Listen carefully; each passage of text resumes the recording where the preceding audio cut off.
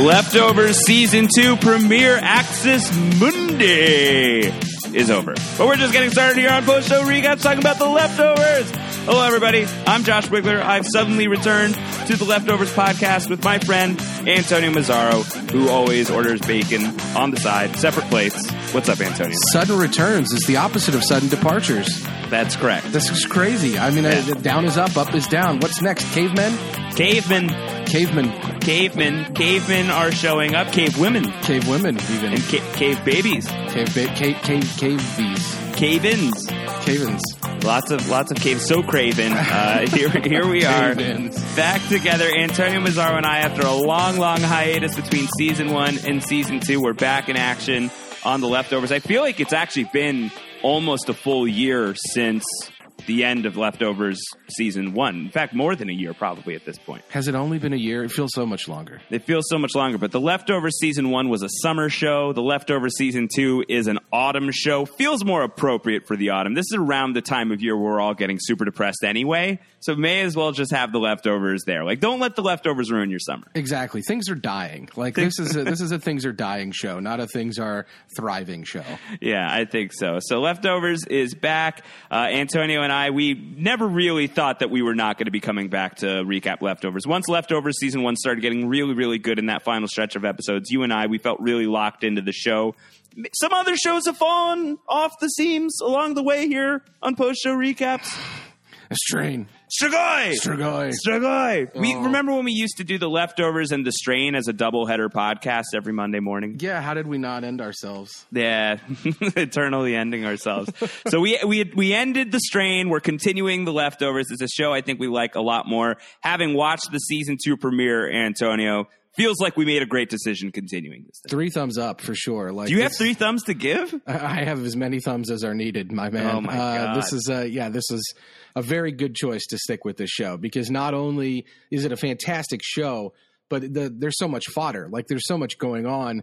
And everyone that's involved in the show is saying everything you're seeing is for a reason. Like, we're putting things here with the intent of them having an impact on what you're watching. So we can digest or discuss everything that we saw, at least in this short time here. Yeah, absolutely. All right, so we'll get into the specifics of the episode in a minute. Just to set up what we're doing here, Antonio and I, we're going to be recapping The Leftovers all season long, all 10 episodes of season 2. We're going to do these on Monday afternoons, Monday mornings, usually. I don't think that we're going to be able to hit the Sunday nights, because that's when The Walking Dead is happening, and I'm recapping that with Rob Cesternino. Too much to ask for 2 podcasts in one night, but we can do it in a 24-hour period. So we're going to be doing Leftovers on Monday afternoons. You can get your questions into us every time the show ends. postshowrecaps.com/feedback is a great way of doing that. You can tweet to Antonio and I. He's at AC Mazzaro, 2 Z's, 1 R. I'm at Round Howard. You can tweet your questions our way, and we'll also try to have the podcast page up already on Sunday nights that you can leave questions overnight. That's at postshowrecaps.com.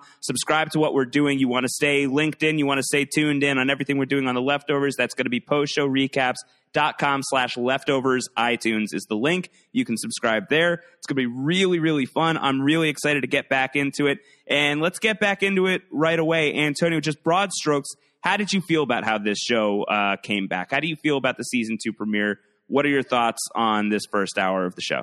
I loved it. I mean, I thought that, look, The Leftovers at its best, as one of the episodes is called, The Garveys at their best. Yes. The Leftovers at its best is this kind of show. It's a show that relies heavily on emotions, on mysticism, on sort of vague spirituality that deals with this sort of emotional apocalypse that, as Damon Lindelof has called it, that happened, that all these people disappeared. And for everyone, it was this horrible emotional moment, not necessarily some great world disaster that came from terrorism or something like that. This is a thing that we don't have an answer to. And so because this huge thing that we don't have an answer to happened in the world, a lot of people are creating their own answers or seeking their own truth and doing weird things as a result of that. And no matter what town we find ourselves in this universe, whether it's Mapleton, New York, or whether it's Jardin, Texas at the Miracle National Park, like crazy things are happening as a result of this crazy thing that happened, even though it's years later. And I think that the more we see of those things, and their season 1 is rife with them, but the more we see of these things in a different venue, the better. And then you take all of that and you put on top of it this crazy prologue. What did we see there, Josh? I don't know. It was insane. I mean, we're going to really dig into that with a little bit of an ice pick in a minute here, but that was crazy. I think just more broad strokes wise, Leftovers was a show, as we already said, it ended a while ago. It's been a long time since I've thought about The Leftovers in any sort of serious way. I haven't gone back and revisited it. I wanted to rewatch all of season 1 before season 2 started up. I didn't have a chance to. I'm really interested in doing that. Now, I'm grateful for the fact that I don't feel like I had to just yet.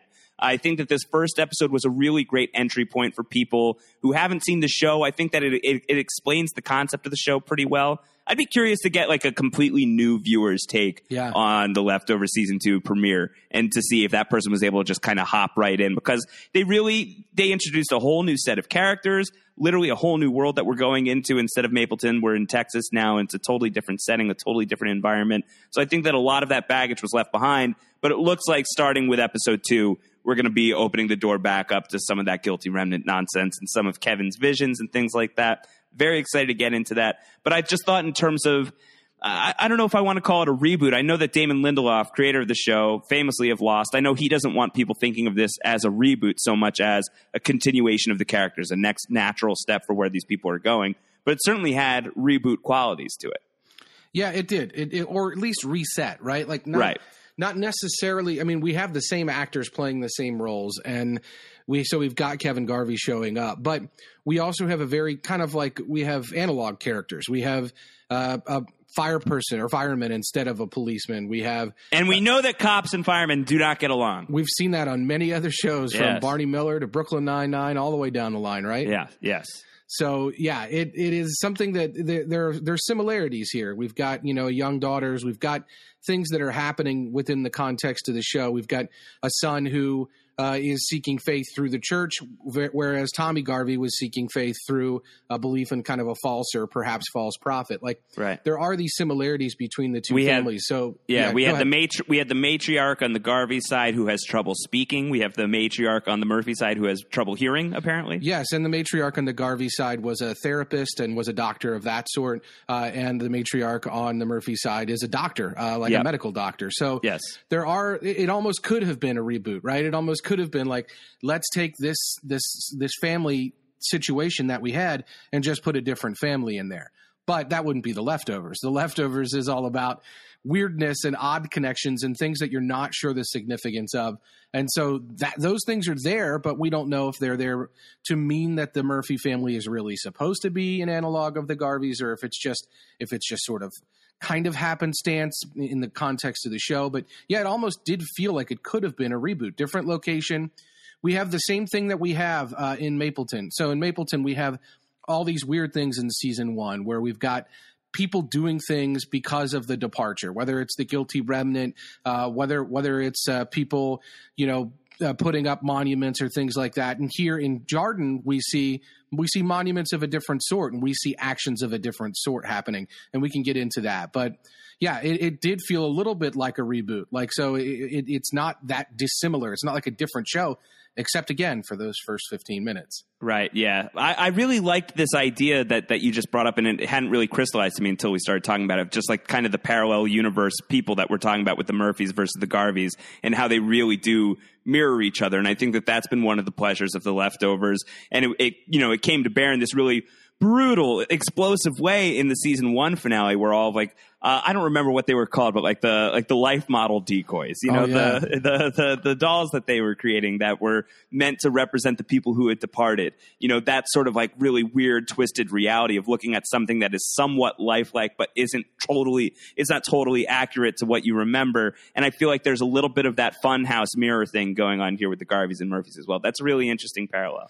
Yeah, I mean, they're not loved ones dolls or whatever those things are called, but like there is a very similar thing happening there. And I mean, you just look throughout the town, and You've got somebody watering the lawn in their wedding dress. You've got a man coming into a diner sacrificing a It's goat. my damn wedding, and I'm watering my lawn. It's my damn wedding, man. Yeah. You've got all this stuff happening. Like a guy sacrificing a goat. You've got like a weird. So casually, that was the most casual goat sacrifice I've ever seen. I mean, outside of the one that you and I did in upstate New York a few years ago. No, we don't. Really... It doesn't. That's not even scratching the surface. Yeah, but you've got like this Lenin-esque mausoleum over like a pothole on the ground with like a number drawn next to it. And you get the sense that this town that didn't lose anybody is perhaps finding ways to kind of honor or keep the day that the departure happened. That is similar to the way people in Mapleton were doing it. So, and you've got weird people sitting on top of towers. You've got, in other words, the world is the world. Like things have happened in the world. The departure did not just happen in one town. And it had an impact on everybody everywhere, even if people weren't lost. And I think we see that in Jarden as well. So I do like that they did a just kind of a fantastic job of taking you from one small town to another so that it almost does feel like a reboot. But there's just something simmering, lurking under the surface that is a season worth of simmer from the first season that it carries through into what is not a true reboot because we're keeping so much of the same source. Yeah. So, I mean, even before we get into the cavemen of it all, I think what's interesting is the leftovers, it relocated. We're done with Mapleton. I don't think we're totally done with Mapleton. It seems like we'll get a little bit of Mapleton in the relocation of the characters from there to Texas, to Jarden, Texas. Yep. So I think we'll get a little bit of that. But the show really is turning its back on a lot of that stuff. From not just from the setting, but from the opening credits. The opening credits are completely different. It's an Iris DeMent song called Let the Mystery Be. It's, we had this really grim sort of holy, biblical, very ominous, very scary sort of opening credits that felt a little strange. Even at the time, it just felt very intense. And there's this, I don't want to say whimsical, but there's a lighter quality to the opening credits and still a lot of the pain that you get from the leftovers now with, these images of people in the water and people all around Miracle National Park. And there's just like the images of certain people being gone, just like silhouettes and shadows. So I think just from the opening credits right away, a new tone is being set for the show. And I really like what they're painting there. I think it's really good stuff. I agree. I love Iris DeMent first and foremost. She's fantastic. But I did not expect such a lighthearted kind of, I wouldn't say fun, but I would say bright credit sequence as opposed to last season's fresco-based kind of terrifying, just emotional welling, like 2-minute cry fest. Like, I don't know. This was the complete opposite, and it showed people departing and disappearing, or it showed how people who had once been were gone. But it didn't do it in a way that I think the first season had these frescoes of people actually floating into the air and the terrified looks on their faces and things like this. And this was more, I think, kind of like any departure could have happened. It could have been that one of those people just died, or that it was family photos where one of the people in the photo had passed away. And we were saying, let's let the mystery be, is what the song is, right? So like let's let that happen and continue with our lives or whatever. And I think that sort of theme was great. But I think as soon as you got the soundscape and the sound design of the season, I think we're straight up in season 1 territory in terms of atmosphere and feeling. Even though there are some scenes, like you said, of people swimming and having fun and all that, there are a lot of scenes that are really just the way the sound design and the score is coming in. Right. It's just season 1. It's just dark and mystical and kind of very uneasy. Yeah, I mean, I felt really locked back into the Leftovers world as soon as you got that Max Richter score coming back in for the first time in a while. I hadn't even really thought about that music in forever, and I forgot about how closely associated with the feelings of loss and pain and something, just like a lot of longing that comes with that music, and it really comes right back in. At some point in the caveman scene, I think toward the end of it is when you hear it for the first time, and it's finally like, oh, okay, so I remember what show I'm watching, because as we've been alluding to, and I think now we can dive into, the show starts, season 2 starts. Where are we? When are we? It's very, and here we go. Let's just go right in with it. It's very lost. Yep. It's very lost. It's very across the sea. It's very much let's take a look back at what happened in Miracle long before it became Miracle National Park. And we have this woman who is from, I would assume, prehistoric times, who is pregnant, super, super, super pregnant, ready to pop pregnant, as we were about to see. She leaves the cave. She goes for a midnight pee, as you do. And there's a cave-in that kills all of her people, and she's forced to give birth to her baby right there on the spot by herself. And it's such an intense, out-of-this-world sort of scene that kicks us off here in Leftovers Season 2 that I really was not expecting at all and had no idea what to make of it for the first few minutes. Yeah, I mean, I think I texted you 10 minutes in, and I said, what the hell am I watching? Like, what is going on here? And I was like, oh, you're watching Fear the Walking Dead? And I said, oh, sorry. No, I'm not. I'm not watching Fear the Walking Dead, no. Yeah, and you said, enjoy it when you get to it. And I did, and I was very confused, and there was nothing you could have said outside of, describing the scene that would have prepared me for the weirdness. Well, and you mentioned Lost, the beginning of Season 2, Man of Science, Man of Faith, takes place, and I won't spoil it, most people probably have seen it, but you end Season 1 in one way, and then you begin Season 2, and you're like, where am I? It's very disorienting. You're not sure when you are. There's kind of older music playing, but you see new appliances. You just don't have this great sense of place or time, and then you realize that you're in a place that you are somewhat familiar with, and I think that's sort of what happened here. We had this caveman scene. We had this woman and her baby and the snake and the poison, and she even sees smoke on the horizon, Josh. She sees others. Like she sees others.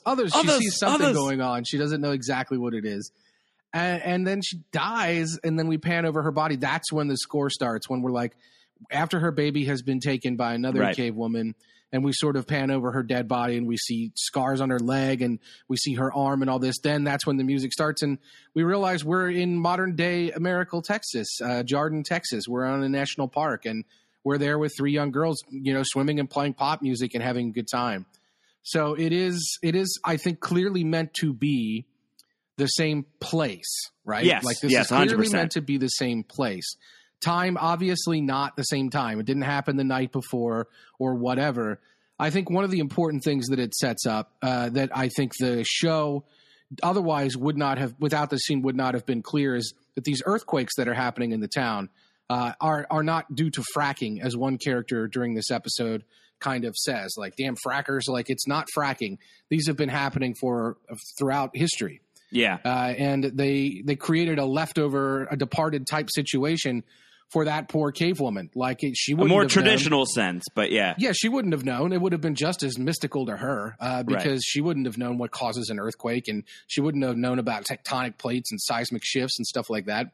So it would have been just as, like, mystical a thing to her, what happened with the cave. So I don't know. It's very interesting. There's the title of the episode is Axis Mundi, right? Yes, correct. And do we know what that exactly, or do we know what the meaning of Axis Mundi is? Or, I mean, I know what the concept is, but I'm not sure what the literal translation is. But it's just basically like a cosmic axis, a center of the world, if you will. Certain mystical beliefs or religious beliefs are that there are these Axis Mundis, or there were these Axis Mundis across the world that were essentially a connection, like a special mystical point. Right. Between, heaven and earth, between other places, like there were pillars of the world. Like, this is what these very key places are. Magical hotspots. And I think that is more than anything what we're meant to get about Jordan, Texas. That it isn't just a lucky thing that no one from this town disappeared. There's something going on with this spot. In this season of this show, to the extent it takes place in Miracle is going to be just as much a character, and it's going to be just as important to the story as the characters themselves. Yeah, I'm really excited about Miracle. I think there's a lot going on there. We'll be able to get into it the more we dive into this episode. But the Axis Mundi thing, I think it's a good opportunity for you to call out this article on Vulture that I think people who aren't aware of it are going to get a lot out of. Do you want to tell people what you sent to me earlier today? Yeah, so there's one of the advisors on Leftovers Season 2, the spiritual kind of advisor. There's this author, the Holy Wayne of the writing room. The Holy Wayne of the writing room. Indeed, he hugs everyone when he comes in. And then that seems like a real insult to somebody. He also then takes their handprint and he tells them what's going to happen. He gives them the little finger paint action, and then that's the Eddie Winslow of the writing room. Oh, sorry, yes, that is the Eddie Winslow of the writing room. I apologize. Yes. Did I do that? Yeah, did I do that? Yeah, why didn't Urkel come out of the house with a fireman's uniform on, by the way? Because he was suddenly departed. Yeah. Oh, did we lose Urkel? Yeah, along with the middle Winslow sister, and that's where she went. Oh, no. Yeah, that's what happened to Jamie Foxworth. Anyway, we'll get into all That's what happened. I got it. Okay, that's fine. Did we lose Stefan Urkel as well? No, Stefan, he's in a car commercial right now. Okay, that's good. That's good. No, so one of the advisors on the show this season is this the spiritual writer named Reza Aslan. Reza Aslan is probably most famous in the internet lore as this. He's a Muslim writer who wrote a book about Jesus called Zealot. That was a bestseller a couple years ago. He went on Fox News to talk about the book and got in a huge fight with the anchor on Fox News, and that went viral. So that's probably where he made his biggest internet fame. He's done some other writings about Islam that are really good. He wrote a book called No God But God that I read, which was excellent. And Zealot is also a really good book about the sort of historical Jesus and what we know about Jesus and what we can maybe divine from that. Because Reza Aslan is a spiritual historian, essentially. And so he gave a great kind of interview with Vulture where he talked about, and I think he's going to be doing this after every episode or a lot of episodes, where he talked about the spiritual or mystical elements of this first episode. And he gets into the concept of the axis mundi, the places on the planet that are cosmic poles, the things like that. Think about like the pyramids at Giza or the Great Temple in Jerusalem or the Kaaba in Mecca. Like these are axis mundis. These are places that you build the temple in Jerusalem and it doesn't become holy because the temple is there. The interesting thing about all these places is the reason things were built there is because they already had some sort of sacred element to them. It's the island. It's the island. It is the island from Lost. It is a place that is already great and already has some sort of spiritual or mystic power that we then build on, and we assign even more spiritual power because of the thing that we've built on it. And right. I think that's where what we're supposed to assume that Jarden and Miracle are, is this was a sacred area already for one reason or another. Or this weird kind of mystical area already, and then they built the town on it, and it doesn't stop becoming a mystical area because they built a town on it. And I think that's kind of what we're getting at here. Yeah, I think so too. And so just like to even talk about this first scene with the cave woman and the baby, and she dies and another cave woman comes along and finds the baby. In this article you're talking about, this comes up. Reza Aslan has asked about this. It's a question from the author is Lisa Liebman, and Lisa says, is there a parallel between the Eve-like woman in the prologue whose baby is rescued by another woman and Nora finding Holy Wayne's baby on the Garvey's doorstep at the end of season 1? And he says, very much so. Everything that happens, the symbolism is quite deliberate. You should read something into everything you see. That's a really that's a high level command of how you should be interpreting this show. Is every single thing you see has meaning. Everything is deliberate. That's a very high stakes, I feel like. Yeah, and I mean, so like the cave woman that we saw, we saw a necklace that she was wearing with a feather. We saw a couple things. We saw mainly though she had these horrible scratches on like her left thigh, like it looked like she'd been mauled by some kind of beast. And I immediately, if we've got parallels here, I'm like, did that happen with Holy Wayne's baby? Or I mean, are there other parallels there? So even little stuff like that, I think we're meant to wonder, like, okay, is this connected to something else? So right. That is, I mean, that's an interesting marching order, like you said. But as a result of that, there are some scenes in this episode which have me just totally bum puzzled, as they like to say. Yeah, they do like to say that. Yes. But we go right from this moment where the woman dies and another woman takes the baby, and the camera pans out, and as you already mentioned, we see Evie and her friends. They're going swimming, and she meets Dr. Goodhart. Is that even really your name? And it's this big moment where they're swimming in this water that we know by the end of the episode is going to be dry. There's not going to be a single drop left. The fish are just going to be, flipping around. So it's a really interesting contrast with this very lighthearted and jovial scene in the beginning of the episode that is going to take a really grim and dark turn by the end of the hour.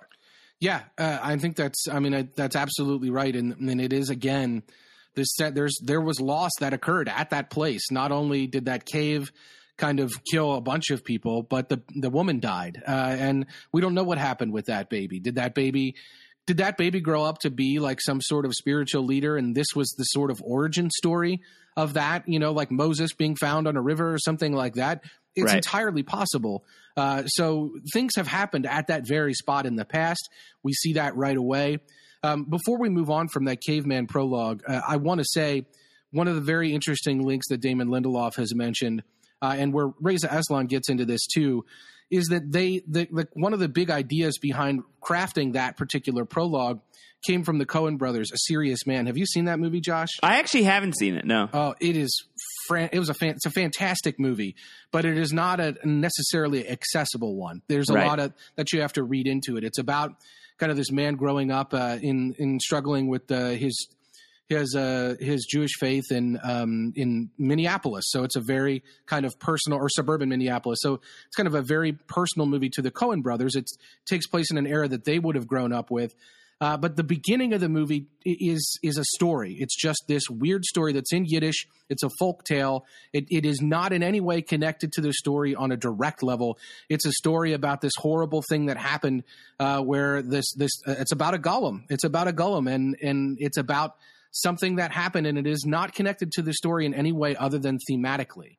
And they were really, Damon Lindelof was really, and Tom Perrotta and Reza were all very interested in that particular scene and how it tied in thematically, if not directly. And that opening of A Serious Man is fantastic. It's great. And I think that this prologue is meant especially not just to tie in terms of sense of place, but I think also thematically. And I think that that's something we can't lose sight of.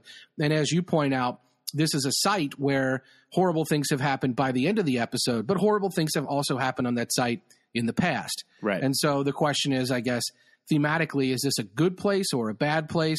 The water that's there, people want to steal it. There's signs up everywhere as we see the girls getting back into the car that say, people who remove water from here, non-residents, will be prosecuted. The water's for residents only, because we get the sense almost immediately. If you drink that water, do you become the protector of Miracle National Park? Oh, that's exactly what happens. And then there's a warm gold glow that comes out of the cave. It all happens. Yeah.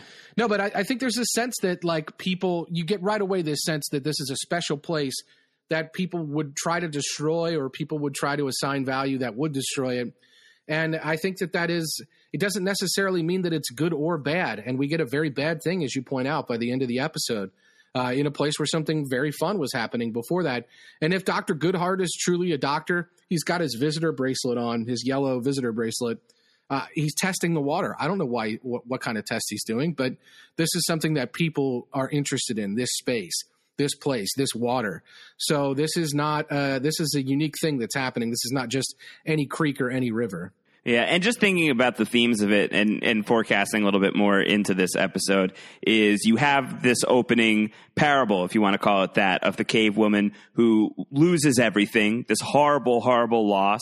She then gives the miracle of life occurs. She has a baby in her hands, and then she's taken away very tragically as well. And I think looking at Jordan, Texas as a microcosm, this is one of the few places, if not one of the only places on the planet that was unaffected by the departure, at least allegedly, that the population maintained. No one left. Everyone stayed.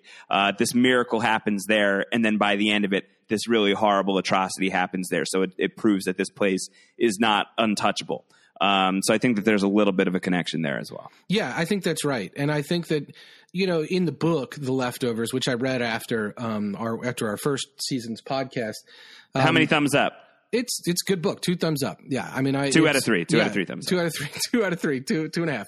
It is a very good book, but there are funny things in the book, like just random stuff, and the first season kind of gets into this, but Anthony Bourdain is departed on the first season of The Leftovers. He's gone. Right. And in the book, it's so much some strangely high number of celebrity chefs disappeared. And there are a lot of other things that are just kind of random statistical anomalies. What happened to Mario Batali? Is he around? I can't remember if Mario Batali made it or not, but at least his orange Crocs, I hope. Yeah, I think the orange Crocs. Well, they were just there on the ground, like he just was departed right from his shoes. But right. Yeah, I don't know, but there are things that happen that seem statistically kind of statistical anomalies. But this, I think we're getting the sense pretty quickly that Jarden is not a statistical anomaly, that there's something special about this place. And I think that as we progress into the episode even more, we see other people treating it that way. It's a national park. I mean, it is now a national park. People are taking tours there. When they get off the bus, they lift their hands skyward as though they're at some sort of religious site. Right. And I think that we should know that, even though there clearly could be statistical anomalies within the departure, I think that this is a special place. And I think more than anything, I think that prologue ties into that this is a unique place and that we're supposed to be thinking about place as much as we're thinking about people.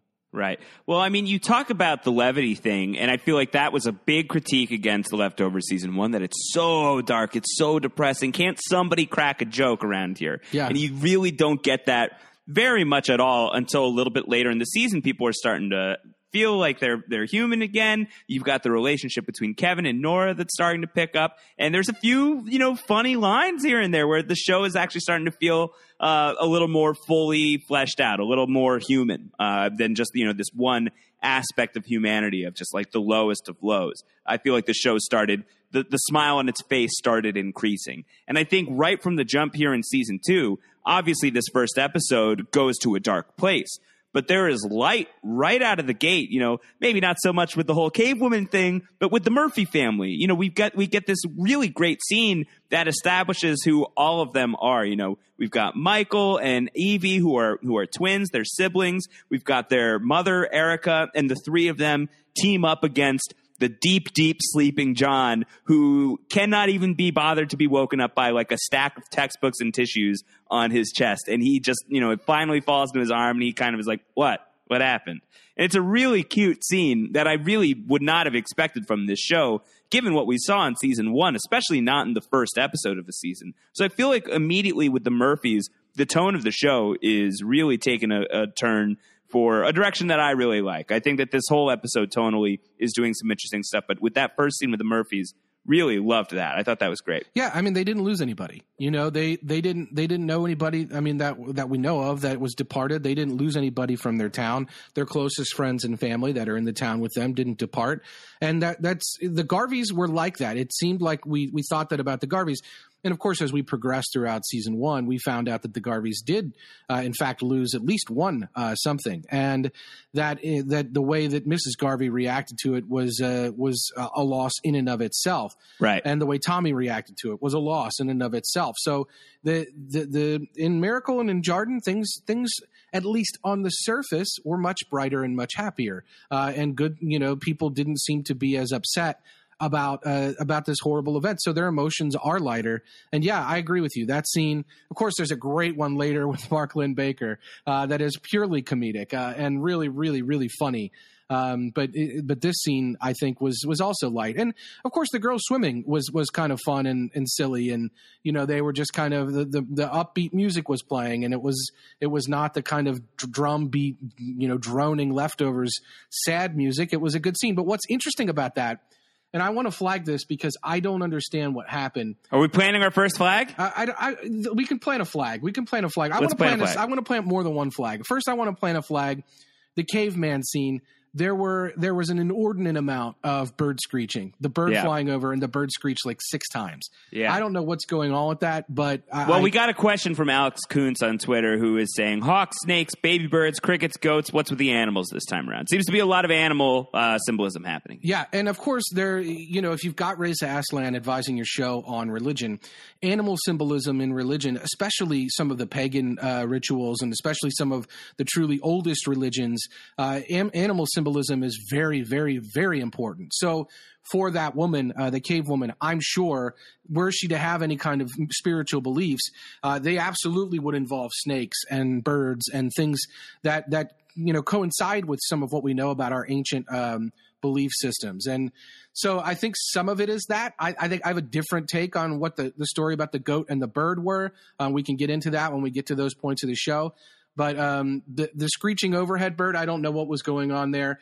But I wanted to say what was really weird is, okay, so they're kind of just like they're swimming, and The girls get out of the water. They put their clothes on. They say, "Stop scaring Dr. Goodhart. Bye, Dr. Goodhart." Bye, Dr. Goodhart. The music is playing. They're having a great time. The next scene we see, 3 girls in the car, complete silence. There's no music playing in the car, and it's only like a 5-second scene. I don't know why it's there, but it's just like this.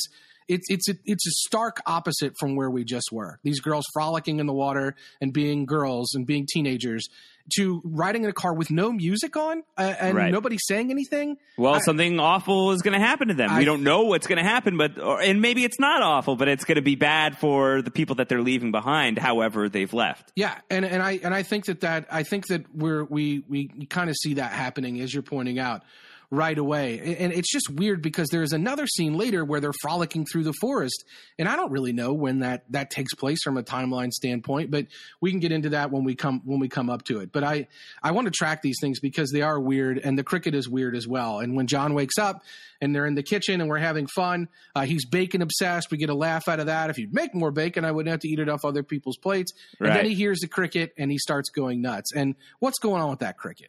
Wasn't Cricket a priest at one point in time before Cricket really fell down hard on his luck? Before it became too rickety? Yeah, and he lost all his teeth? I think so. Isn't that the story of the cricket? No, wait. Stop. What is that? Was there a cricket somewhere around here? Wait, stop that. Is that like an app or is that an Antonio? That's my mouth. Shut up. Are you serious? Yeah, I'll show you in person sometime. Dude, that's a crazy cricket impression. No, stop. Have you just been rehearsing it nonstop since you watched this episode and we started recording the podcast? No, since I learned I could do it. I do it all the time. I like to go to like the salad bar at the grocery store and just stand around the salad bar and do the cricket. Oh, you're the worst person I know. That makes me happy. No, you're the best person I know. That's incredible. That also I really makes me happy. Yeah, no, but yeah, there's I don't know what's going on with this cricket. What's really interesting about this is they asked Reza Aslan, Vulture, the author Lisa Liebman asked Reza Aslan, like, what's up with the cricket? And he said, what John hears is a cricket. I can't really say anything about it. So it's something. It's more than just a cricket. Yeah, more going on with that cricket. You know, it seems like a real thorn in the side of John Murphy, who is really a very interesting guy. Definitely has his own demons. He's been to jail before. He spent 6 years and change in jail for attempted murder. I love when Kevin's like, well, what happened? And he's like, well, I didn't get it quite right. Like I didn't go all the way. Yeah. I didn't try hard enough. Yeah, I did try hard enough. Because he was in for attempted murder. Yeah, I love that. That's really good. So there's a lot going on there. This is a guy who burns down a house and not only walks away punishment free, it seems like, but walks away with 3 thumbs up from his wife. Yeah. So right away, things are very interesting with this guy, and the cricket seems like it's like the one irritant in his life. And I don't know what that recognizes, what that represents. Maybe it's just, this idea of there is this lingering thing that's in the house that's not bothering you too much just yet. It's just an annoyance right now, but something's creeping. Something big and something bad is coming your way, as we're going to find out when Eddie Winslow is going to share that news with John in a few minutes. But before we even get into any of that stuff, what's your take on the Murphys individually? Any hot takes from Antonio Mazzaro and any of these Murphys? No, we talked about how they're similar to the Garveys, and I think that that's kind of important and something worth noting. I like that. I do like that. We've got these kind of different reactions to things that happen. So we've got Michael becoming a kind of a religious person. He's clearly very wrapped up in the church. He goes to the national park kind of center. He sells souvenirs, holy water from Miracle, from Jordan. He is reading at the church. He's clearly being positioned as a potential future leader there. He's all about the magical hotspot. He's a big fan of this place. Yeah, he goes outside the bounds of the town to pray with people who are living on the outskirts. He feeds the weird kind of towered prophet that's sitting up there.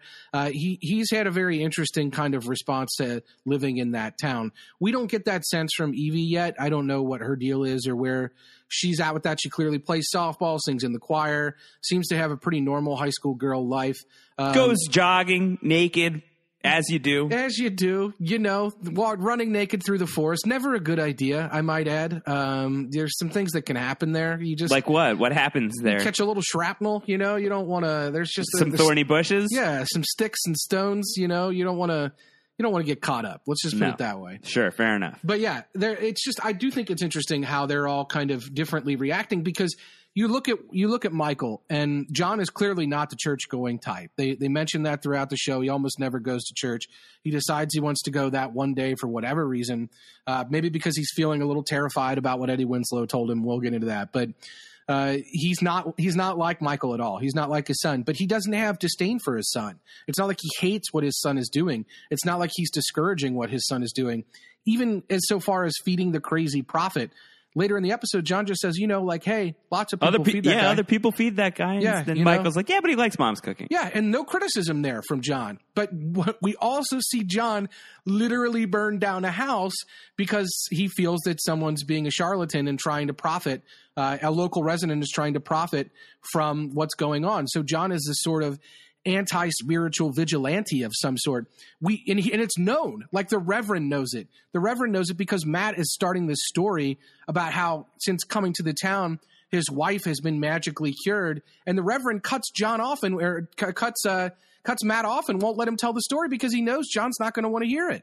Is that why he does it? Oh, I think so. I absolutely think so, because if you go back and watch, when he cuts him off, John is like, oh, what, he's looking at John, like he looks at him, and it's all very kind of very weird what's happening there. And then later when he tells the story, I think Matt kind of picks up on it. So I definitely think it's known. I think that's what was happening for sure. Yeah, and it's crazy because this is a guy who's been to jail, and he's now going around burning down houses, and no one is like upset about it. Like, your parole, you could get thrown back, and everyone's just accepted it. It's like he has carte blanche as the captain of the fire department. It seems like, to just do what he wants. Although this is the first time that he's done it. Apparently, we have Eddie Winslow asking Erica at one point, he's like, "Since when has your husband been burning down people's houses?" And she goes, "Since tonight." But she says it in a way where it's like, I'm not against it. I'm glad he burned down your house. Go to the plastic surgeon, you dummy. It is weird because when he's planning to go out and do it, when he's suiting up, he's debating with his fire bros like, hey, there's going to be 1, 2, and he's like 5. So it's like, this is not something that, I don't know if they mean 5-alarm fire. Well, the HBO recap on HBO.com says that John is referring to Isaac. That's the Eddie Winslow character, Darius McCrary. So glad to see this man getting work. But the HBO.com recap says John discusses Isaac with a group of men at the fire department, deeming the man, quote unquote, a 5. So what is a 5? Yeah, so he has an existing scale that they've used to determine these, I guess, a threat level assessment. Right. And they've labeled him the highest level threat. But that means that maybe he's never burnt down a house before, but this is not the first action this goon squad has taken.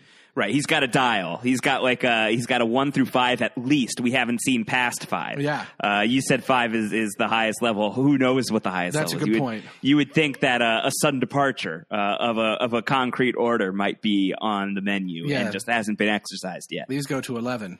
Yeah, this now goes to 11. We're gonna kick it up to 11. Yeah, it goes from 6 to midnight real quick. But yeah, so we've got this system that this guy has in place, and he seems to be operating with impunity. Where he's just allowed to do whatever he wants. Well, and this seems to be kind of his job in some respects, because later in the episode, when he's talking about inviting Kevin over to his birthday dinner, Regina King says, hey, you're going to work on your birthday? Like work. Right. Not work like go put out a fire. Work like work and investigate. Like he's clearly the leader of this investigative goon squad for spiritual what have you, or trying to make determinations of why people are in Jarden and if they're abusing it or not. So is he a federal employee? Does he work for the National Park Service? I have no idea.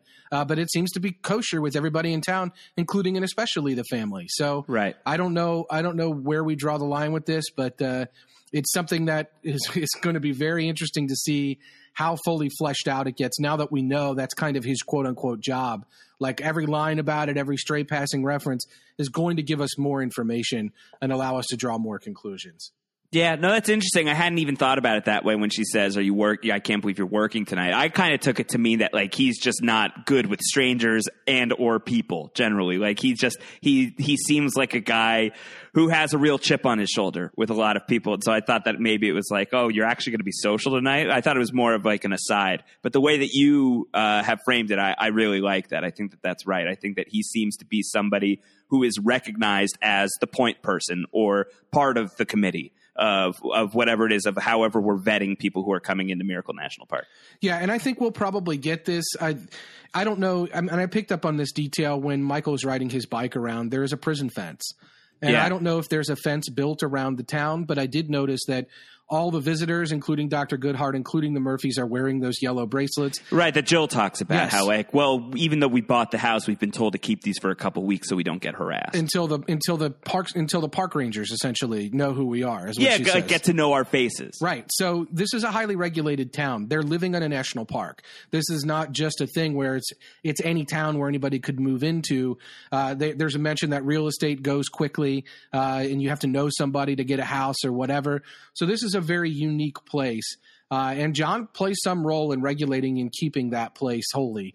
And one of the ways he does it apparently is sniffing out people who may be capitalizing on that and using it for ill purposes or what he determines are ill purposes. So, all right, so that's a good leapfrog into the Isaac stuff. Yeah. Who is, it's a childhood friend of John's, played by Darius McCrary, Eddie Winslow, back in business, and he is going around doing like finger paintings of people. He's putting people's hands in paint and stamping them on paper and then looking at it through a light table and determining what's going to happen to you in the future.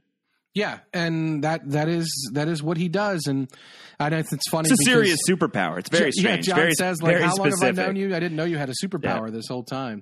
Yeah, I thought that Isaac Mendez's fortune-telling abilities while drawing comic book art was a little strange, but at least he could, flesh out full scenes. This guy just does handprints.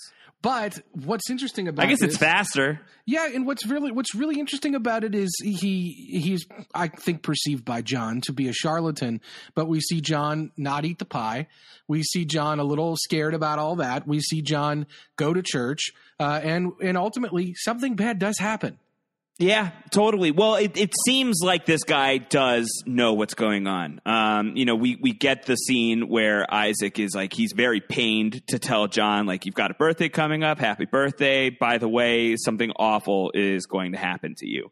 And I just love John's response, which is like, well, shit, Isaac, that's not ideal. Yeah, that's not what I came here That's for. not ideal. Yeah. That's great. That's the new, not great. Not great, Bob. Not ideal. Not ideal, Isaac. I really liked that response, but you get the sense from that and from when he's in the hospital getting glass picked out of his face that he fully believes in the things that he's seeing, that he does not feel himself to be a fraud. And there's evidence on the show with the way that the episode ends that this guy was on to something.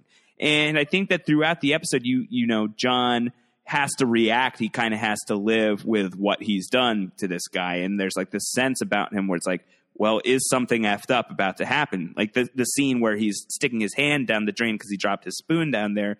And it's like, is the trash compactor going to come on? Is he going to come out with a mangled hand? I couldn't even watch that scene. I was so nervous. Yeah. So there's this very big sense of foreboding that's happening, stemming from that scene. I wanted to ask you about that garbage disposal scene before, because otherwise I don't think we need to mention it again. Sure. Did it remind you at all of when Kevin just mysteriously lost his bagel in the first season? It was an appliance that something disappeared into and he couldn't find it. If we're talking about John as a sort of weird analog to Kevin, I don't Mirror know. Universe Kevin, yeah. Yeah, I don't know. Is this? I mean, do we assign any kind of value to that at all, or was it just there to scare you? Like, is the garbage disposal going to bite his hand off? Well, I mean, listen. If we're being told that everything on this show is deliberate, then at least look into that as some sort of deliberate connection to something else. I think that's a really interesting read. I like that. It does get recovered very quickly. It doesn't become a real cross for this guy to bear the way that the bagel was a mysterious bagel for so long for Kevin for at least an episode. Yep. And it gets picked up by his son. I think that it was really there just to, fill you up with some dread. And I think it worked. It filled me up with tons of dread. I was having a real hard time watching that scene. But yeah, I don't think that there's too much more that we need to talk about there, at least not yet. No. But the John and Isaac stuff is interesting because these guys are childhood friends. Apparently, they've known each other since they were kids, and even so, John just like deems this guy outlander. This is a guy who is not here for really just he has this relationship with him, but he's not willing to look the other way. Like he just deems him a threat immediately. Yeah, and I think so. It almost like he had his mind made up when he walked in. Right. And you don't know. Of course, we don't see it on screen. We don't know what kind of recon he might have done about Isaac before he kind of met him at his house. But I also got the sense the second time I watched it, especially, I got the sense that Isaac kind of knew what John was, and he knew what John kind of does. And John has this pretense of saying like, oh, you're going to need a secondary entrance and you're going to need to make sure you've got a separate set of steps and whatever. Right. He's not there for the fire code. I think Isaac knows that, and we find that out pretty quickly.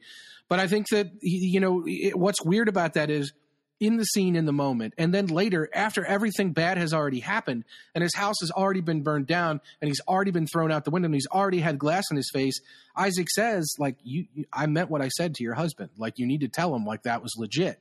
And so, like, I mean, I guess we don't have a firm answer over whether Isaac is legit or not. Yeah, no, we really don't. Also, not for nothing, John pays the guy $60 and then burns down his house. And I believe, according to HBO.com, Isaac charges $140 for these things. Yeah, what a cheapskate. He's with a woman when John walks in, and I believe John sees the woman paying $140. What a jerk. That. So he just purposefully stiffs him and then burns his house and then down. Burns his business to the ground. What a jerk. He seems like a jerk, but I also like him. I do too. It's a really weird line. I think he's a really likable guy. He's very charismatic. Yeah, he's got a good smile that's just ready, just under the surface at all times. And I do agree with you that scene where he's like, that's not ideal. Like, that's a perfect example of it. Like, he takes a horrible piece of news and he just kind of laughs it off. But that's good. It gets to him. It gets to him. So we've talked about all of that stuff, and before we get into John burning down the business, there's this little bit of Evie business that we get into. We see Evie singing with the choir. We see Evie running naked through the woods. We see Evie practicing her softball pitch with her dad. She tells this amazing knock-knock joke. Broken pencil who? Never mind, it's pointless. Mm-hmm. I thought that was really good. First time I've heard that one. Me too. Yeah, I thought that was good. I liked that a lot. But I feel like this episode does a really great job at making you fall in love with this character. I mean, Evie immediately is just a really intensely likable kid. Somebody who you really like, somebody who, we complained about the youth in Leftovers season 1. I remember that vividly, that we had a lot of complaints about the youth characters, the young characters, the teenagers, the Frost twins, people like that in season 1 of The Leftovers. And immediately these new kids that are being introduced in season 2, they're really great. They're interesting. They're complicated. They're really well acted. There's just a lot of really good stuff going on with these characters. And by the end of this episode, this woman is going to be gone.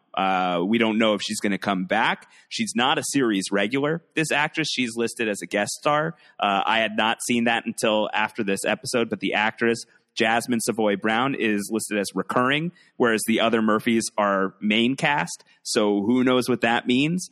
But she is somebody that you're being set up to really fall for. And that's going to make the fact that she's gone by the end of this thing all the more painful. And I think that the show just did a really incredible job of painting that picture. Yeah, and you're right. We learned she's epileptic. I mean, I think that when you talk about what's happening with the kids, it is again important to underscore that at least within the bounds of the town, certainly maybe not an extended family, but within the bounds of the town, nobody lost anybody. So, right. The kids in The Leftovers season 1, they were full of this sort of existential nihilism. Like, oh, what does it matter? Nothing, like the world could end tomorrow. Like, let's just do these horrible things. Let's get into these dirty apps and let's just party like every night. Like there's no tomorrow. Let's just choke each other out. Let's just choke each other out and do weird shit all the time. Like, that is not, these aren't necessarily these kids. These kids in this town are different. How have you been enjoying that choke app in between seasons? The eye choke? Is that what we called it? Yeah, the eye choke. Have you been using that? There was one. That's an off podcast conversation? There was one time, but only one. Okay, only the one. Off podcast. But actually, we did have a great question from post-show recap zone, ESPN.com zone, the author of Yes, It's Hot in Here and How Fantasy Sports Explains the World, AJ Mass. And Birthday Boy, as we're recording. It's his birthday right now? Yeah, it's his birthday right now. Happy birthday, AJ. Breaking news at AJ Mask. Give him a happy birthday shout out, everybody. Dude, Libras are the best. But Yes.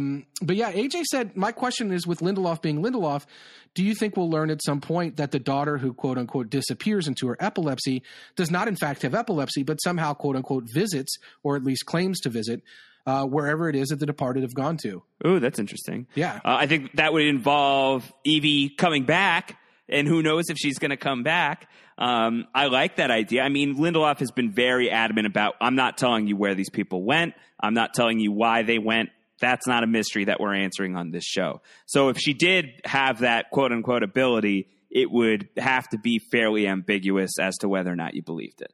I like the idea. I think that's a cool concept. Yeah, I mean, the other option is if they did disappear right into the earth, as it were, that they may not in fact be dead, that they may in fact discover the cave from where the cave people died. Oh my God, is that where we're going? That they could end up there. I don't know. I mean, I'm just thinking, like, logically speaking, if they were in the water at the time of the earthquake, that would have made some sense. It is weird. I think people are debating about this on Reddit, whether or not they were in the water at the time of the earthquake or not, because she was supposed to be home by 11. It was really weird that she wasn't home by 11. She's a good kid. She's never done this before. So did she disappear before 11? Like, or was it related to the earthquake? I don't think that we know that just yet. And whether or not she comes back on a couple of episodes and we get something from her point of view or not, I don't know. The way the story is going to be presented throughout the season, at least through the first 3 episodes, you kind of hinted at it. The second episode, we're going to get things from the point of view of the Garveys, probably all the way to the point of where we got to them in this episode, and then even past it.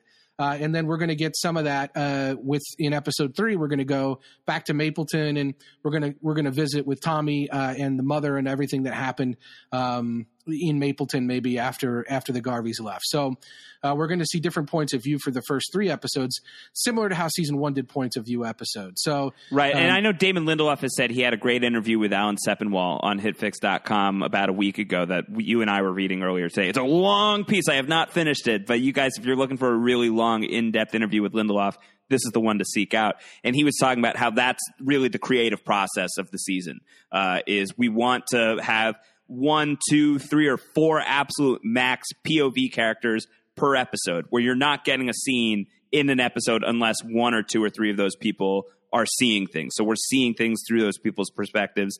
This episode was through the Murphys' perspective. Next week will be the Garveys, and so on and so forth. And so that's really the creative idea of the season. And Alex Wilpon had tweeted to us, Antonio, and asked us what our thoughts on that decision to make each episode from the POV of a specific subset of characters. What do we think of that? I love that idea. I think that the strongest episodes of The Leftovers season 1 came from that idea. And I think that we both agreed that the final stretch of episodes of season 1 of The Leftovers is where the show really found its groove. And if that's where we're still rolling with season 2, then I think we're still grooving. I agree with that completely. And it isn't so much that it's one point of view from one character. Right. I like that it's like a point of view of a group, a smaller group of characters. I think that rather than have an A story and a B story, like, oh, this is in one location, this is in another, I think that this works a lot better.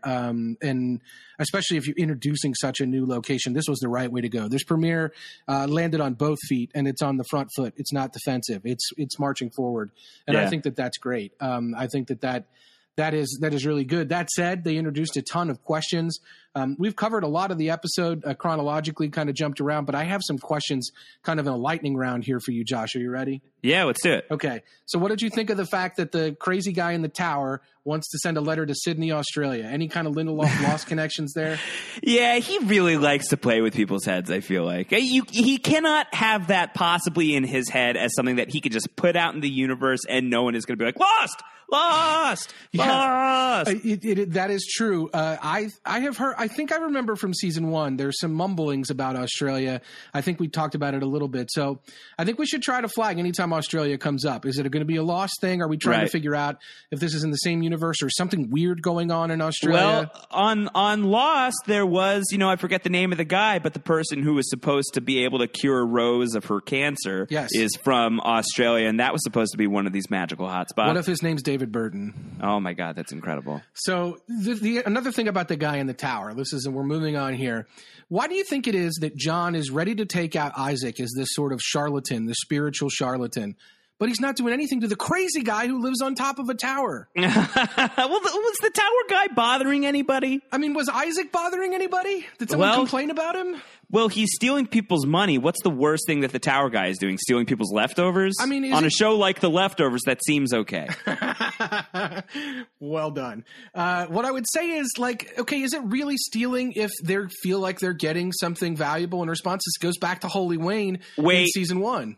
Wait, here's something really creepy. So I just looked up that episode of Lost, SOS, the Bernard and Rose episode. Yes. The name of the healer, guess what his name is? David Burton. No, it's not. It's Isaac of Uluru. Interesting. Yeah. So how about that? Yeah, so that's of course a biblical name as well. Of course. So there's a lot going on there. No, the name first appeared on the episode of Lost, SOS. There's never been an Isaac before. That's where he comes from. There's never been, and there never will. No, so I don't know. I don't know what's going but I think about Isaac, like in this show, he's giving people something in exchange for money, and they find it valuable. It's like Holy Wayne. Like, does it matter if it's true or not? If they get value out of it, like Nora clearly got a lot of value out of that hug from Holy Wayne. Like it mattered. To her. It mattered to her. So. You know, by the way, since we've been off the air talking about you talked a lot about hugs. You're really getting kind of hug centric. Are you thinking about what are you talking about? The Holy Wayne business? Holy Wigs? Holy Wigs? Are you ready to do some Holy Wigs hugs? Yeah, where I'll just give you a hug and then I'll give you a wig, but it's filled with holes. That's all I'm here for, folks. Very, very literal. That's hilarious. I'm a hugger. People know this about me at this point. Okay. I would hope so. I hope you all know this about me. Wigs. If you don't know this about me, hi, I'm Josh Wigler. I'm a hugger. Yeah, holy hugger. So we're gonna.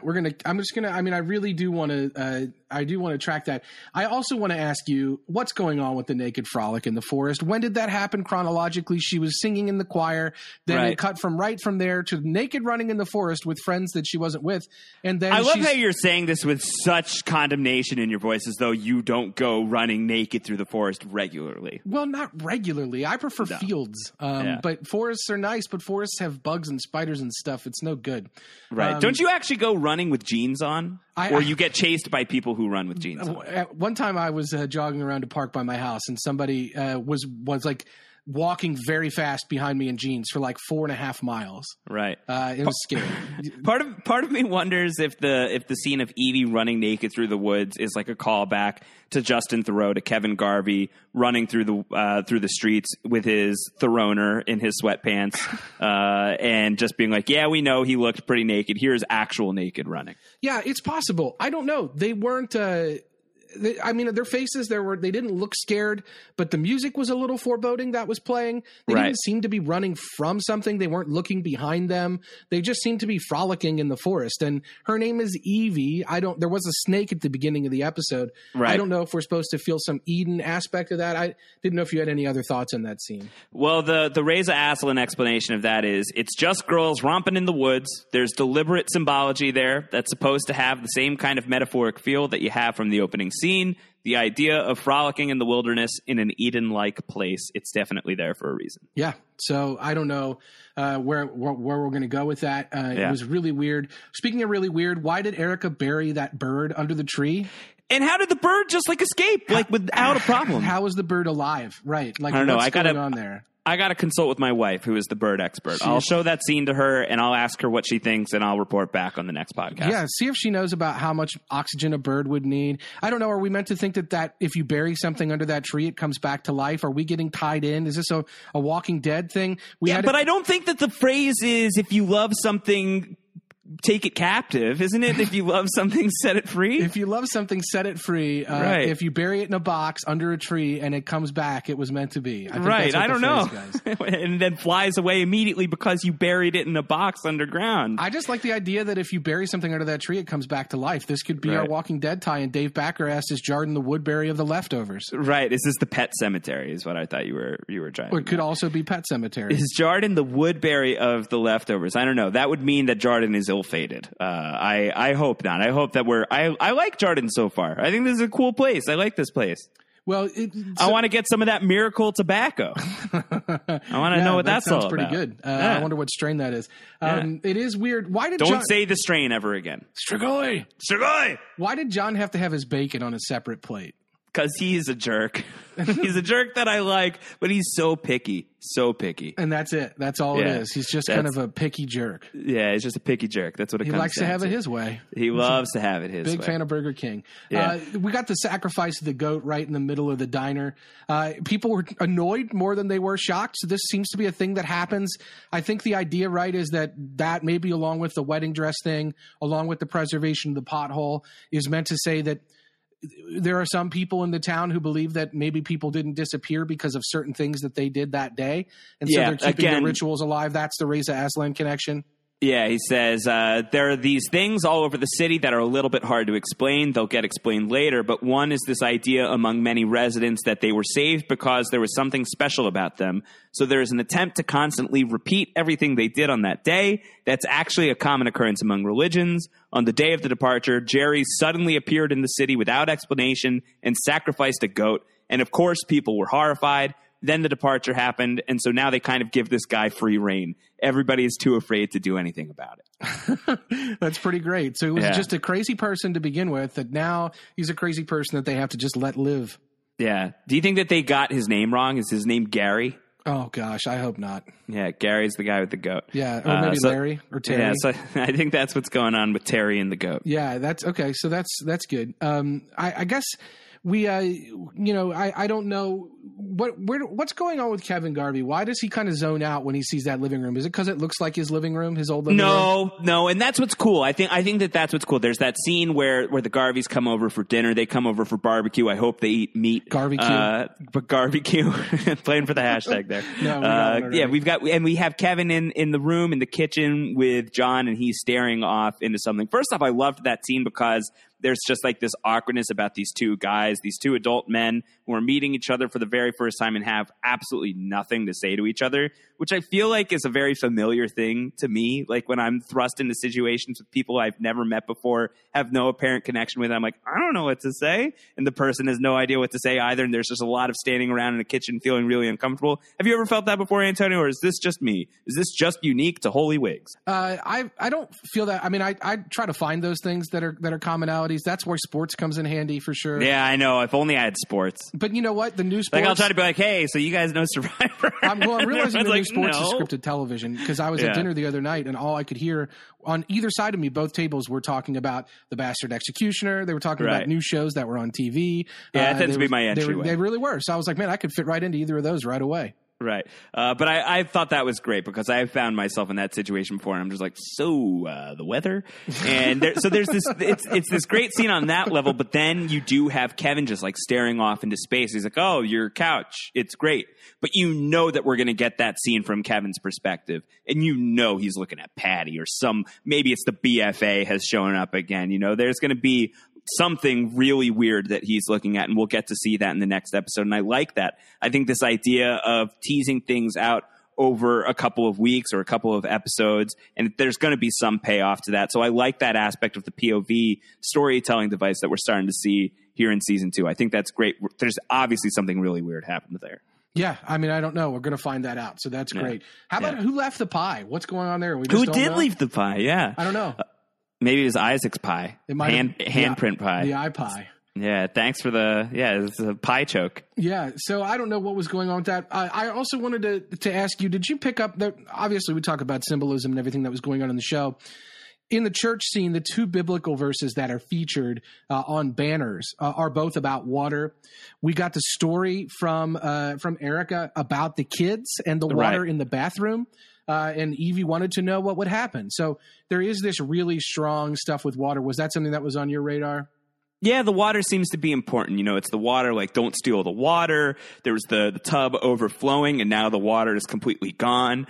There's definitely something very important with that, and with religion being a big theme of the show, and certainly of this episode, and things like baptism and everything like that. I feel like water is very much, kind of a touchstone object that we're going to be coming back to. I thought that was good. I really liked that. Yeah, and we got the only other thing that that I had a question about is Evie gives John a present and says it's the best present you'll ever get. Wait to open it. I don't know what it'll be, but I think that should come back up. I would think, because I don't remember ever getting a resolution on what that present was. No, we didn't, and that's going to be uncomfy. That's going to be really upsetting, because she's like, I don't want you to make a scene because it's the best present ever. Yeah, and you know that he's going to make a scene, and it's probably going to be all the more powerful than it would have been if she was still around. Right. I don't think we can leave here without talking about what we think happened to Evie and the girls.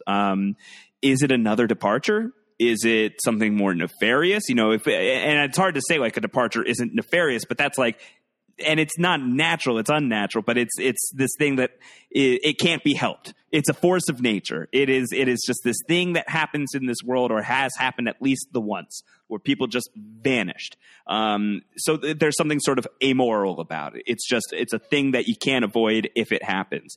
So is it something like that? Or do you think that something a little deadlier happened? Do you think that a Dr. Goodhart or somebody else in the town, did somebody do something to these girls? I think that seems more likely. I'll tell you, if it is another departure and they were only the three that departed, there was only those three that departed, that would be a little weird.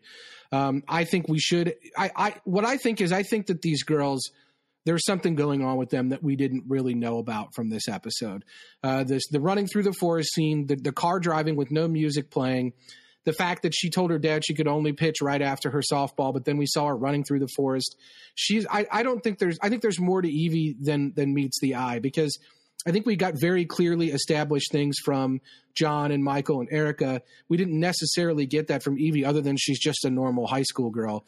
But we saw some moments where she asked Jill, like, is that did your dad F a black woman or whatever? Right. She's also flirting with Dr. Goodhart in the water, kind of weird. And she's not just this. There's a little something going on with Evie, is what I'm thinking. And so I think that the departure will be less mystical and more something that happened. How to explain the water then?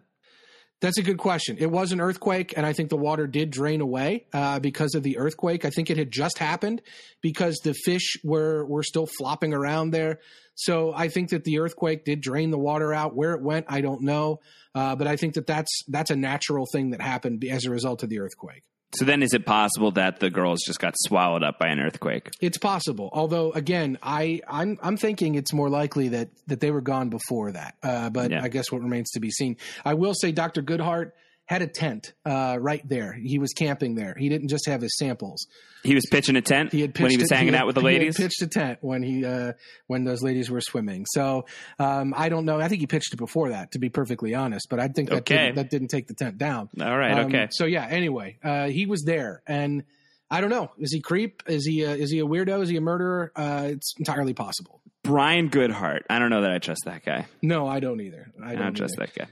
All right. I think I'm pretty much ready to wrap up, but I had one final question for you. I think it was a good one from Geek Furious. Did you see this comment? Yeah, no, I wanted to get into this, so this is good. We're on the same page. Oh, this is a great start. On the same wavelength already. Indeed. Well, that's not a surprise. No, that's how we go.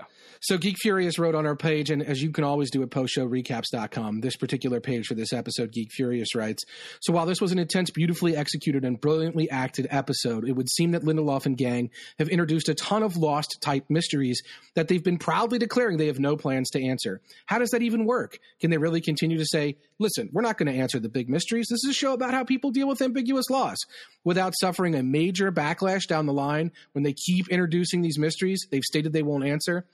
Is Lindelof insanely brave, diving headfirst into guaranteed criticism, or is he playing fast and loose with his storytelling devices? Or is he the magician, distracting us away from the fact that he will answer these mysteries later, and he doesn't want us to spend too much time trying to answer them? I don't think that it's that. I don't feel like he's playing a sleight of hand game on us, because if he does, that's a real dangerous game for Damon Lindelof to play. Right. He may have, that's what they call hoist by your own petard. I feel, is that what it's called? Well, don't call him a petard. If you set yourself up like that, yeah. Yeah, I feel like Damon Lindelof, that would be a really dangerous game for him to play. I feel like if Damon Lindelof is coming out and telling you a thing right now, you ought to believe it, and then if he comes around and does the total opposite of what he said he's doing, that really damages Damon Lindelof's credibility, such as it exists among many people, because it doesn't for a lot of people. So I don't feel like that's what he's doing. I feel like when he says we're not telling you what the sudden departure is, we're not going to explain that in clear terms. We're not going to tell you where they went. We're not going to tell you why they went or how they went or any of that. I buy that at face value. I think that there are other mysteries. I think that we've just come up with a few possible explanations for what could have happened to Evie in terms of, could she have been swallowed up? Could she have run away? There could be very concrete, tangible explanations. The cave woman, is that going to connect in a thematic way or an obvious way? I think that there are ways to do that, and that can still be satisfying. So I think that, I don't know if it's insanely brave diving headfirst into guaranteed criticism. I don't know if that is what Lindelof is doing. But I think that, I don't know. I feel like these mysteries are there. I'm compelled by them. The thing that I really picked up on from my Lost rewatch last year was how little I cared about the questions and the answers more than I cared about just like the general weirdness of the show. So I'm already on board for that. I feel like if you're on board for the show expecting answers, you're in big trouble. I think that that's not the show that we're watching. I agree. I think it's funny that the Mark Lynn Baker thing, where he was part of this, the whole cast of Perfect Strangers departed, and then we see him in a cameo in this episode. Right, that's right. Having faked his own disappearance. I think that's an interesting answer. So it's like there's not always a mystical answer that's going to happen to all of these things. Sometimes it's going to be the Occam's razor, or like a very simple answer to something. Hey, the guy kidnapped himself. Like, he disappeared. Like, that's what happened. So I think that is interesting, that it doesn't have to be a mystical answer. And I think we are going to get some answers on some of these things about Jordan and Miracle. And there's a lot of character questions that are going to get answered. Like, we'll find out to some degree, if not concretely, like why John tried to kill somebody and why he doesn't seem to be that upset about it. Right. And why he got into this like kind of anti-magic squad or whatever. Right. Like, we are going to find out some of those answers. I don't think we're going to do it. I don't think we're never going to see, if we never see Evie again, I don't think we're never going to see Evie again and not know what happened to her. I mean, maybe we will, but maybe this is meant to say like, hey, you didn't experience any departures, but it can happen. And I can guide you through this because I know how it feels. Like, right. Some sort of unexplainable loss that doesn't have to be a sudden departure. Right. So maybe that's what it is. I don't know. But I don't know. I don't think it's prestidigitation. I don't think it's stage patter. I don't think it's this sort of whatever you call it. I like stage patter. That was good. I don't think it's sleight of hand. Like, I don't stage powder. I'm missing the one big term about like distracting people by making them look at something else while you're moving the cards. But sleight of hand. Sleight of hand. It's not. But anyway, it's not that. I think that it's. I think we're going to get some answers. I don't think we're going to get all of them. We're not going to find out what the departure. We're not going to get the prestige. We're not going to get the prestige. We're not going to get the prestige. We're not going to get the end of the trick. All right, that's fine. But this is the end of the podcast. How about that? It is. End of the podcast. The end of week one. Solid week one. I thought that this show came back strong as hell. I loved this premiere. I thought it was really, really good. And I guess I didn't know that I expected too much. Like, The Leftovers wasn't a show that I was really longing for since it's been gone. It ended and I kind of moved on. There were other things to watch. You and I moved on to a big old Justified podcast after that, and we had a lot of fun doing that. And I wasn't thinking of The Leftovers that much. Now I'm so hooked in again. Like, I really want to go back and rewatch the first season, hopefully in time for next week's episode. Probably not, but I'm going to try.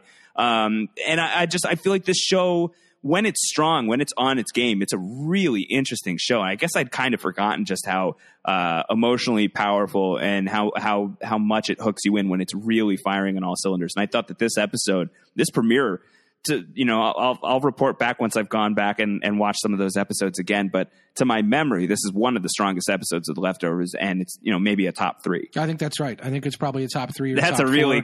A great start for season 2. Yeah, I mean, you've got the great episode where Carrie Coon goes to New York. You've got the great episode that focuses on Matt and his spiritual crisis early on in the series. Right. And you've got the Garveys at their best, and you've got Cairo. Those are all 4 really good episodes from season 1. But you've also got this episode, which is fantastic. I mean, this was better than the premiere of season 1. Oh, well, that's not even close. The premiere of season 1 was, it was interesting. Yes.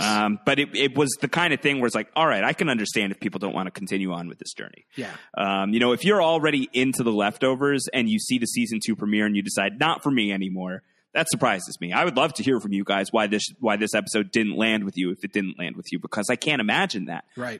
So enlighten me if that's you. I would love to know that. Tweet at Josh. Well, no, wait. It's at Round Howard, right? Yes, that's correct. And I'm at AC Mazzaro, 2Z's, 1R. Yeah, let us know what you thought. You can also comment on our show page at Post Show Recaps. It would be very interesting if you didn't love this premiere. Why didn't you love it? Because even though, misdirection. Even if it didn't have misdirection like a stage trick, even if it is misdirection and it's really just going to be about the characters, are you okay with that misdirection? Are you okay being fooled and asked to focus on birds flying out of, buried under trees and stuff like that? If the character work is really good and if the acting is really good, are you still going to be okay with that? So I think we'll see. Yeah. I think we'll see how that goes. You keep saying misdirection, and I keep thinking of Dr. Goodhart, and I don't want to keep going down that rabbit hole, but I just felt like I had to tell somebody. Well, it's like 2 words. Yeah. Okay, well, we'll continue on with this discussion of all the misdirection that's going on on the leftovers. Josh, should we use Holy Wigs? Holy Wigs? Oh, that's pretty or good. Should we use No. I like that. Holy Wigs. Hashtag Holy Wigs is good. Also, hashtag 3 thumbs up is pretty good. Yep. So either one of those will work. So tweet that to Antonio and myself at AC Mazzaro, at Round Howard.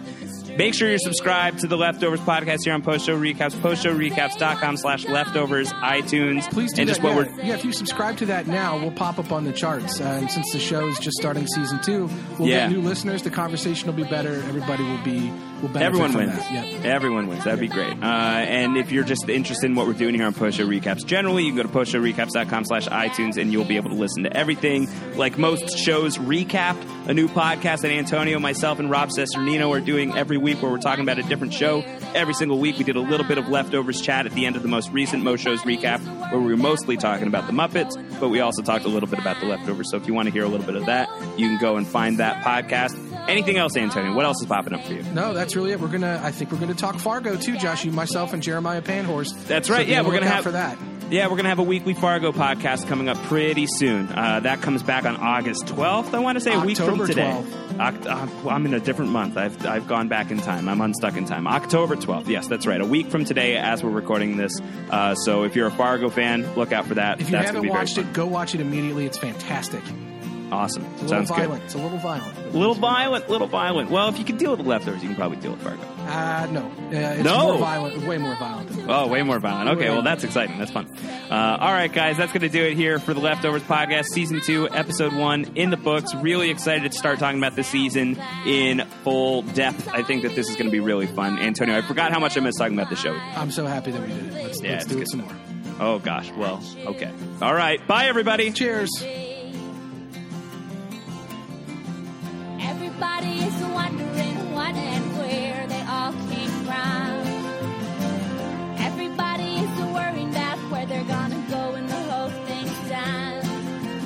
No one knows for certain, so it's all the same to me. Think I'll just let the mystery be.